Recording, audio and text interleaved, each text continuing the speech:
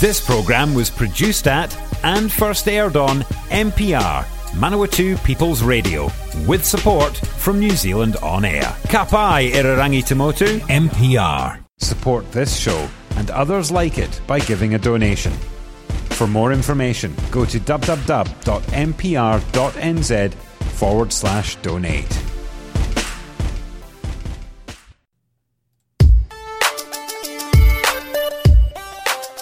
Morena no mai kiti korero, welcome to the Catchup on Manawatū People's Radio. Te reo Irarangi o na tangata o Manawatū. It is a Friday morning, and so we turn our attention to central government. And on the phone this morning, MP for Rangitikei and the slightly promoted Ian McKelvie. Good morning to you. Hi, good morning. I'm not sure I'm promoted, but I'm still here. Well, it's according to, I mean, we can talk about this in more detail, but according to the reshuffle that Christopher Luxon did, you're up 5 places. I mean, technically, I suppose still not in the numbered part, the top 20, but yeah, they say you're up 5 places to 24th. Oh, they're kind. Yes, I don't think it means much. Fair enough. Well, I mean, let's start with that. Obviously, you were quoted in the media as being a bit disappointed about how this latest leadership change occurred. You've been through 5 now. Yes, yeah. And I haven't been here that long. No, the risk of sounding sort of accusatory. Are you the common denominator? Is there something about you that's making all these leaders change? I hope not, and I sincerely hope I don't go through another one. Well, it seems to be quite destructive, really. They don't. Well, when I say destructive, it's disruptive wherever you live, isn't it? You know, this sort of change, and it's certainly no different here than it is in business anywhere else. Did it have to happen, though? I mean, was Judith's conduct with regards to Simon Bridges just too far out of order to maintain her leadership position? Oh, I think no doubt about that. I think the caucus made a very clear decision on that, and then it was just a matter of getting the right person in the right place from there on, and I think we've done very well with that, and it looks to have settled in very well since then, and I think that the team's pulling together, so that's a good sign. I know you will have a set answer to this, but I feel I need to ask it anyway. I mean, Christopher Luxon is very green with regards to Parliament. He has not been there long at all. Was he the best candidate for the role? I mean, Simon Bridges had put his hand up again. I think there was a couple other people that were looking promising as well, but the caucus went with Luxon. But is that the right move?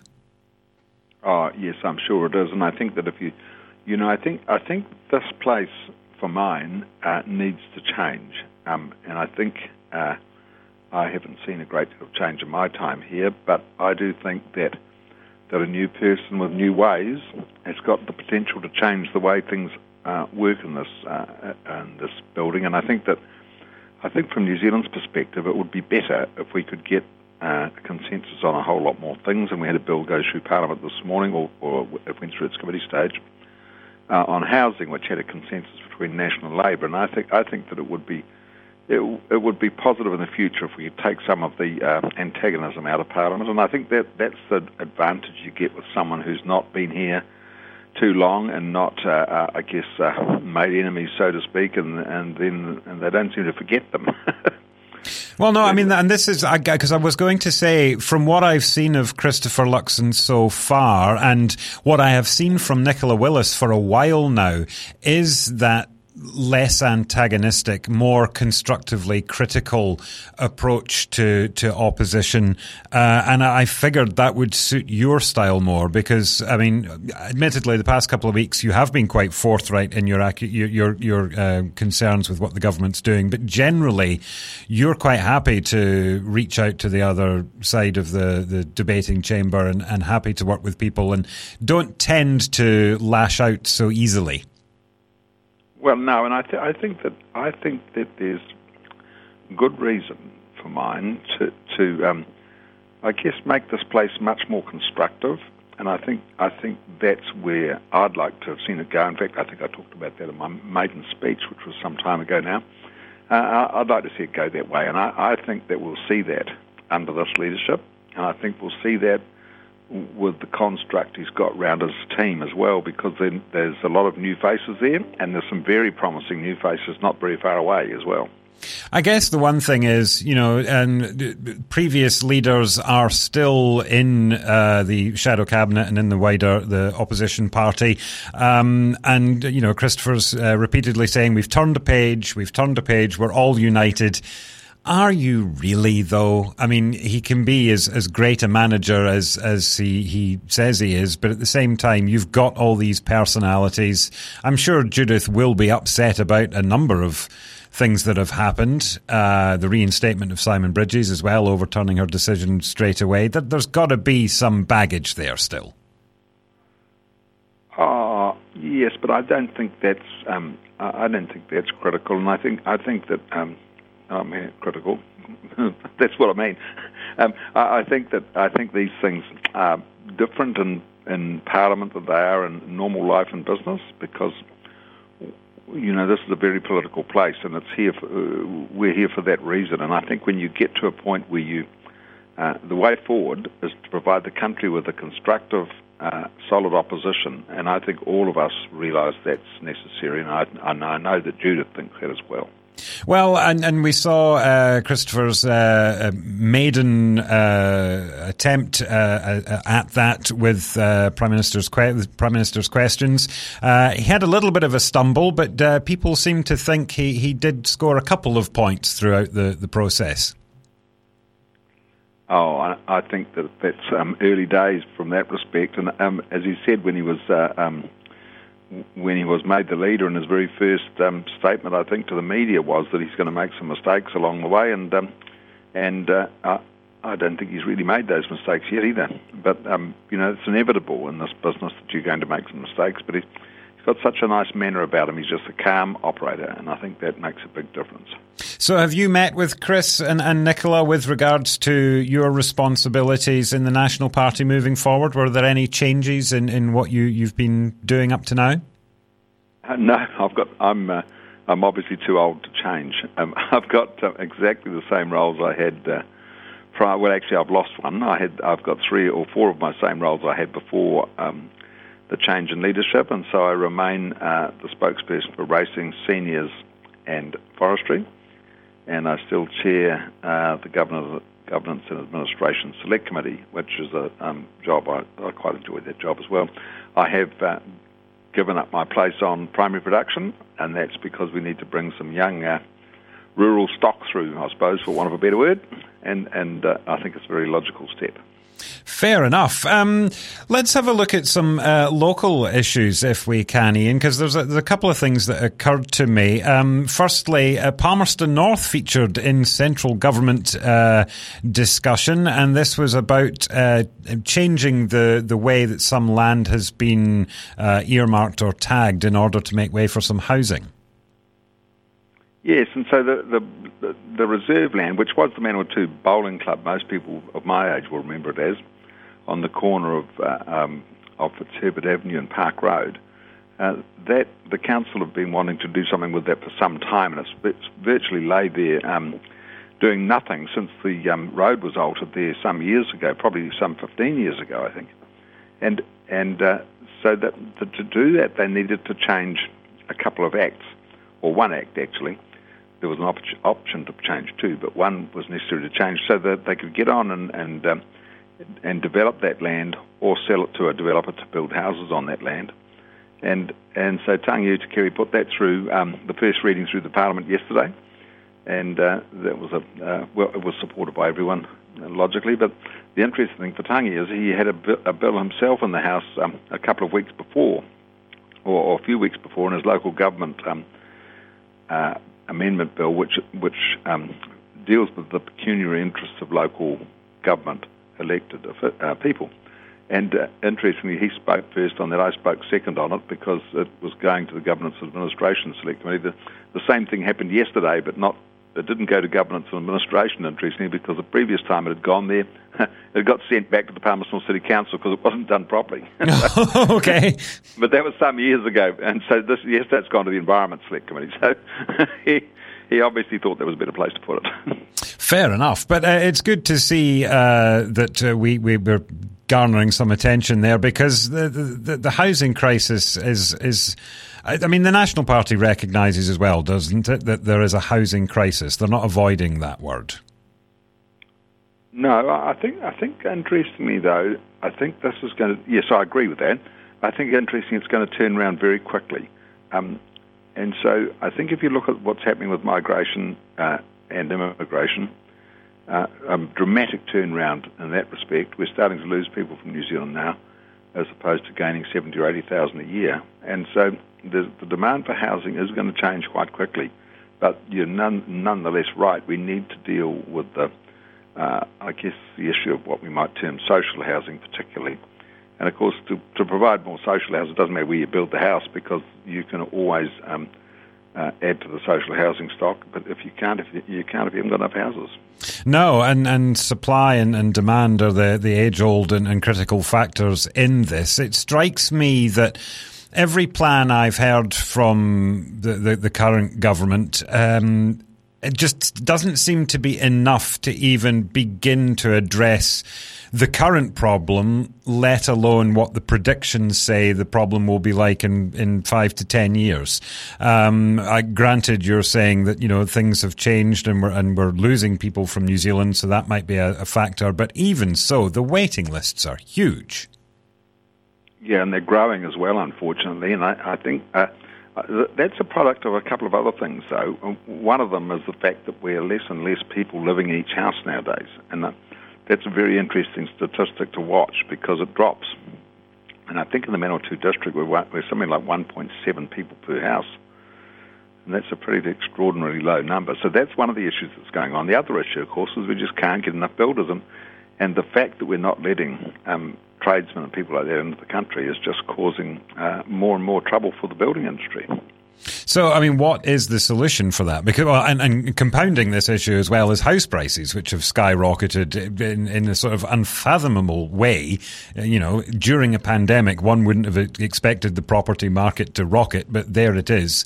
The average house price in New Zealand getting close to $1 million, isn't it now? I mean, that's insane. It's extraordinary, but that to some extent, aside from, I don't want to blame the government for everything, but if we looked at the government's policy of freeing money into the economy, or the Reserve Bank's, freeing of money into the economy, it just drove the house price. In the last 2 years, it's driven it dramatically higher. But the other issue that's driving house prices is the cost of new builds, and the fact that a new build costs so much more adds a whole lot more value to the house you've already got, and that's caused by the massive inflation and building material prices, and actually the shortage of them as well. Is the problem the whole nature of home ownership in New Zealand, that everyone must own a home, preferably two, because superannuation and KiwiSaver is not enough to live on in retirement? Does there need to be a shift there? Do there need to be improvements in the way when people retire they can survive without having to rely on home ownership? That's a very interesting topic, Fraser. I'm doing a lot of work on that myself, very simply because I'm a spokesperson for seniors. And if you look at our superannuitants, the 65 and over, the big challenge in the next few years is going to be the number of them getting to 65 without a house, and so consequently no asset and no savings. And the reason they've got no savings is there was no compulsory superannuation in New Zealand. Or compulsory savings schemes in New Zealand, as there have been in Australia, as there was prior to Rob Muldoon, interestingly, scrapping it in New Zealand. And of course, KiwiSaver's too late for my generation, because we haven't been in it long enough to have saved enough money to live on. So it's a very topical issue, the one you've just raised. And I think the big key to this is a compulsory superannuation scheme. And I'm not talking about the government super. I'm talking about compulsory private superannuation. In other words, you own it yourself. I think that we're going to have to save for our retirement in a much better manner than we have. And I think that's, KiwiSaver needs to be made compulsory, and it needs to be probably altered a little bit to give it a bit more security as well. But so are you advocating for people to be compulsorily involved in KiwiSaver, but also compelled to enter into a private scheme as well? No. Sorry, KiwiSaver is effectively a private scheme because it's your own superannuation as opposed to the government superannuation scheme, of which, of course, there's one, but there's also the superannuation fund, which was the Labor government of 2002, I think, put that in place. Michael Cullen, the Cullen Fund, they call it, which was put there to build up money to pay for superannuation in later years. But actually, it's never going to be sufficient because I don't remember the year it comes. The first payments come out of something like 2031 or something like that. But even then, it will only pay for 8% of our total superannuation cost on that day. And so really that's not going to cut the mustard at all. So we've got to find other ways, and obviously compulsory KiwiSaver, for example, is one of the ways we'd go. We are here with Ian McKelvie, MP for Rangitikei, on the Catchup. If you want to listen to this or previous editions of the Catchup series, just head to the website mpr.nz/show/catchup. We're also on accessmedia.nz, Apple Podcasts, Spotify, wherever you get your online listening. Sticking with local issues, Ian, but tied in with one of your portfolios, you are spokesperson for forestry. We've been speaking to a few people on the Catchup with regards to the new Kiwi Rail freight hub that is hopefully, for some people hopefully, and for others not so much, going to be in Bunnythorpe.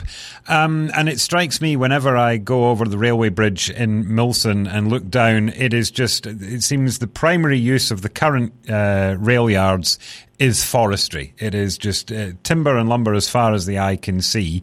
How is the forestry industry coping with the current yard? Or are they advocating for this new big freight hub to go in to give them more room as well? They would certainly want to be part of that, yes. And also we have forestry coming out of Martin, Fielding and Wanganui as well, just in our region, on rail. Yes, so they are, but of course right now we've got a significant downturn in the price of logs. And while they're still going out, in fact I saw a log ship in the harbour this week in Wellington, while they're still going out, they're not going out at anything like the rate they were. And so the logs we've been seeing in Palmerston North might start to drop away a bit in the future. Well, and what do we do with them in that case? If the market's not there for them, do they get stockpiled? Do we use them domestically? There's a couple of challenges. Well, no. So the great thing about forestry is you can leave it in the ground. Yes. So the problem with that is, and it's a significant problem, is you end up with all those logging crews who are pretty skilled operators because they're driving some very fancy machinery these days, and all those logging truck drivers suddenly not having work. So while the trees get left on the ground, that solves that problem. You then end up with a whole lot of people out of work, and they'll leave the industry, and that'll be very challenging for the industry in the future. The other thing that could happen, of course, it forces the price of locally produced wood up, because the local mills only use the butt logs, basically, of these trees. The rest of it's exported, and that's the great advantage of this export market, is that the good stuff can stay in New Zealand and the rest goes. But when you've only got the good one being sold and the rest not, it suddenly changes the complexion of that business as well, and so it could force the price of timber even higher than it is now. Oh, good Lord, because, timber prices are pretty high at the moment. They are very high, and that's caused a little bit by demand, a little bit by the fact we can't supply the market because of the demand, and a little bit by the fact that we've had some very high log prices in recent months, but that's changed now. Ian, we've gone almost 19 minutes this morning without, I don't think, mentioning the pandemic once. And whilst it might be nice to try and get through an entire interview one day without doing it, there are a couple of things that have happened. The Auckland boundary, Christopher Luxon has been very vocal that the Auckland boundary should not exist in his opinion. And also MIQ changes proposed next year. What's your position on these two issues? I think clearly the Auckland boundary issue, I absolutely support his view, and I think that even the Ministry of Health interestingly support his view. So that's a very interesting Now, that's an interesting one, and perhaps you can help me clear this up, because Jacinda Ardern did challenge that assumption that the Director General, Ashley Bloomfield, supported that, because that was based on going to the traffic light system when the entire country was 90% vaccinated, which is a different situation. We've gone into the traffic light system. I think Whanganui still isn't at 90%.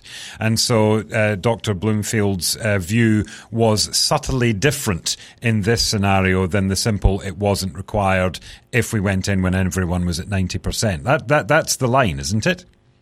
That's her line, yes, but that's not his line. Clearly, Chris Bishop, in the course of his questioning of the ministry and the minister, gets the information he gets, and I think Christopher Luxon, I don't think Christopher Luxon's views made on the basis not only of that advice, of course, because when you look at the abnormalities around the border and the odd way in which it operates, and the fact that Auckland's better than 90% vaccinated, I think the risk is very low of anything worse happening. And, of course, we've now got a case in Taumarunui overnight, so it's getting closer and closer to moving down the island. Well, I mean, that's the thing, though. Is it not, maybe it might not be spelled out in the traffic light system, but is it not common sense to go, the vast majority of coronavirus in New Zealand is in Auckland, and whilst everyone in Auckland seems to be vaccinated, they can still carry and transmit the disease. Shouldn't we give the rest of the country as much opportunity to get the vaccination rates as high as possible before Aucklanders can move around the rest of the country? Isn't that the purpose of the boundary? Well, that was the purpose of the boundary, but I think, to be fair, the rest of the country's had as much opportunity to get vaccinated as Auckland have. And the fact they've chosen not to, for various reasons, I don't think that Auckland can pay the cost. Well, no, but that's the country's inadequacy, and that's what's happening. Yes, the country has had adequate opportunity, but just because they haven't taken it doesn't mean that the government can knock the boundary down, because the government still has a responsibility to the health service to make sure that it is not overrun. Yeah, but there's no question of that happening, and that's the basis on which Ashley Bloomfield made his recommendations. That the fact the health system would not be and wasn't overrun, and I think that I think Auckland, whether we like it or not, has suffered enormously, basically to protect the rest of the country. A fact we should all be very grateful for. I'm sure you agree on that one. Well, yes, I think so, but I also think it's equally unfortunate that it's continuing to just penalise the people of Auckland, basically.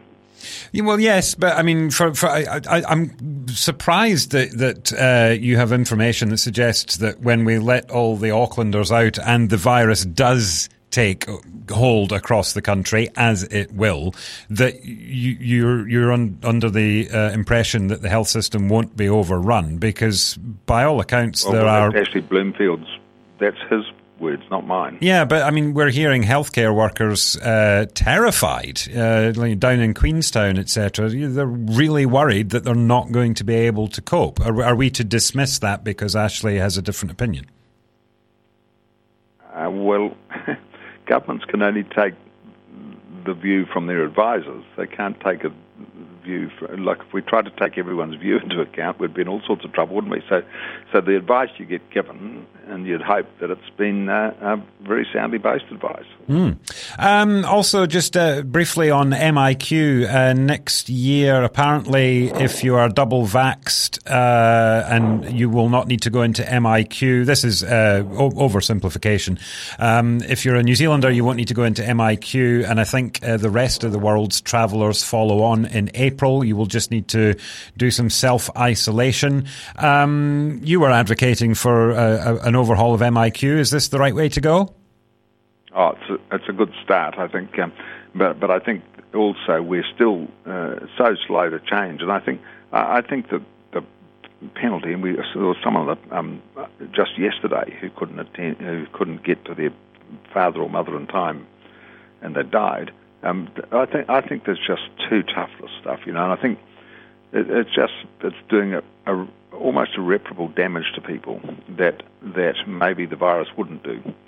And so I think we've got to consider all these other issues when we look at the likes of MIQ and how it operates and how many vacancies are available and all that sort of thing. It's very difficult. Very like the aged care sector, where effectively we've locked a whole lot of old people, a generation almost of old people up, unable to see their families, and all sorts of things going on there. This was always the line, though, wasn't it? I mean, this is a global pandemic. In order to protect ourselves, serious sacrifices have to be made. Some people have to make more than others, but it is for the greater good. And if we hadn't gone to the lengths that we had, a lot more people would be dead now, wouldn't they? I don't for a minute doubt that the initial sacrifices were worthwhile. The argument is what's happening now and how these sacrifices are being made now and what's actually happening with the virus now. And I think to continue or to perpetuate the isolation of old people in New Zealand in the manner that it's being even this week, I think is extraordinary and very unfortunate and I think very unfair on those people. Fair enough. Ian McKelvie, MP for Rangitikei. We are out of time on the catch-up this morning. This will be our last catch-up until 2022. If we cast our mind back to the end of 2020, everyone was very optimistic and hopeful that 2021 would turn things around. As it turns out, arguably, it's been worse. What are your hopes for 2022, Ian? Well, I think they're the same as they were last year, although I'm a bit more optimistic now. I think that we will get, we won't get back to normal, obviously, but I think things will improve for us as we go forward, and I just hope that, we manage whatever the virus does to the country in the future, and also that we get people back into work and back to school and all those sort of things as quickly as we can. Marvellous. Ian McKelvie, thank you for joining us on the catch-up this morning, and have a very Merry Christmas and a Happy New Year. And the same to you, Fraser, and thank you. There we go, Ian McKelvie joining us on the catch-up this morning. We will be back tomorrow not tomorrow, good grief, that's Saturday, we don't do that. Monday at 8:30 with another edition of the catch-up series. Do join us then. Bye for now.